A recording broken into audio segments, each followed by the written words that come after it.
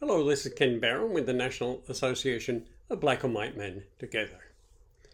Today we're going to talk about redistricting, but before I do that, make sure you hit the buttons to subscribe or like us or just follow through if that's what you need to do.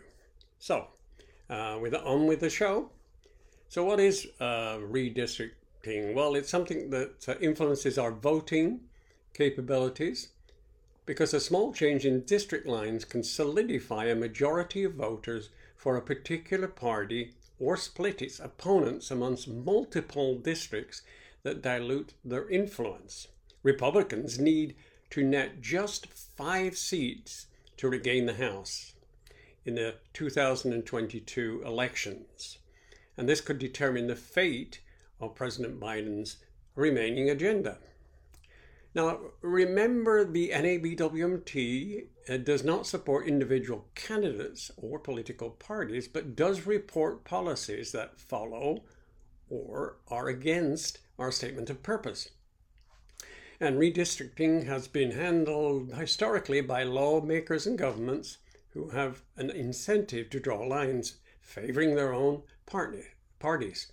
But public attention to gerrymandering, now, this is a practice intended to establish an unfair political advantage for a particular party by manipulating the boundaries of election districts. Well, this gerrymandering has grown in recent decades. As a result, voters in an increasing number of states have shifted the test to special commissions. When voters in some states created new commissions to handle redistricting, the hope was that the bipartisan panelists could work together to draw new voting districts free of partisan gerrymandering. Instead, cooperation has proved elusive.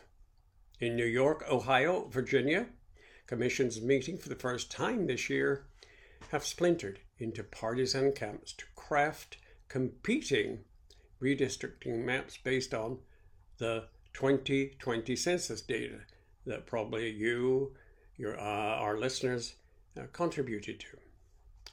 These divisions have disappointed some activists like myself and more our members and allies. As a result, the new state house and senate districts in Republican-led Ohio, for example, will still favor the GOP. In addition, Democrats who control New York could still draw maps as they wish, and a potential stalemate in Virginia could eventually kick the process to the courts. Some commissions, such as those in Arizona, California, Colorado, and Michigan, consist solely of citizens who hold the final say on what the maps are to enact.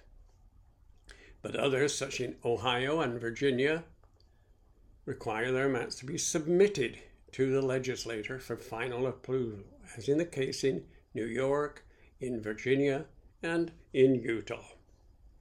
If New York's Democratic-led legislature rejects the work of new commissions, then lawmakers can draft and pass their own redistricting plans.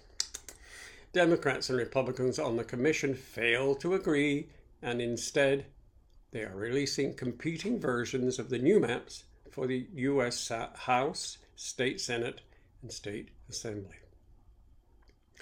The commission's division frustrated Jennifer Wilson, the deputy director of the League of Women Voters of New York. The organization supported the 2014 ballot measure that created such a commission and encouraged people to testify at the panel's public hearings this year. In another state, Ohio, where the commission was dominated by Republican elected officials, and they voted past week to adopt a state legislature redistricting plan that they favored. Because the plan had no Democratic support, the state constitution limits it to 4 years. Democrats on the panel called the maps unfair, but Republican Senate President Matt Huffman asserted that special interests pressured Democrats not to back a redistricting plan that could have lasted the entire next decade. The partisan map came despite more than a dozen public hearings dominated by testimony from Ohio residents who said the current gender-bending maps have left them out in the cold. In the neighborhood around the Islamic center of Cleveland, and that's one of the region's largest Muslim population, it's fractured into multiple congressional and Senate House districts. Because of the way that districts are drawn, elected officials have no incentive to be receptive, responsive, or accessible to constituents' concerns. The Michigan panel of 4 Democrats, 4 Republicans, and 5 independents has so far avoided devolving into partisan encampments.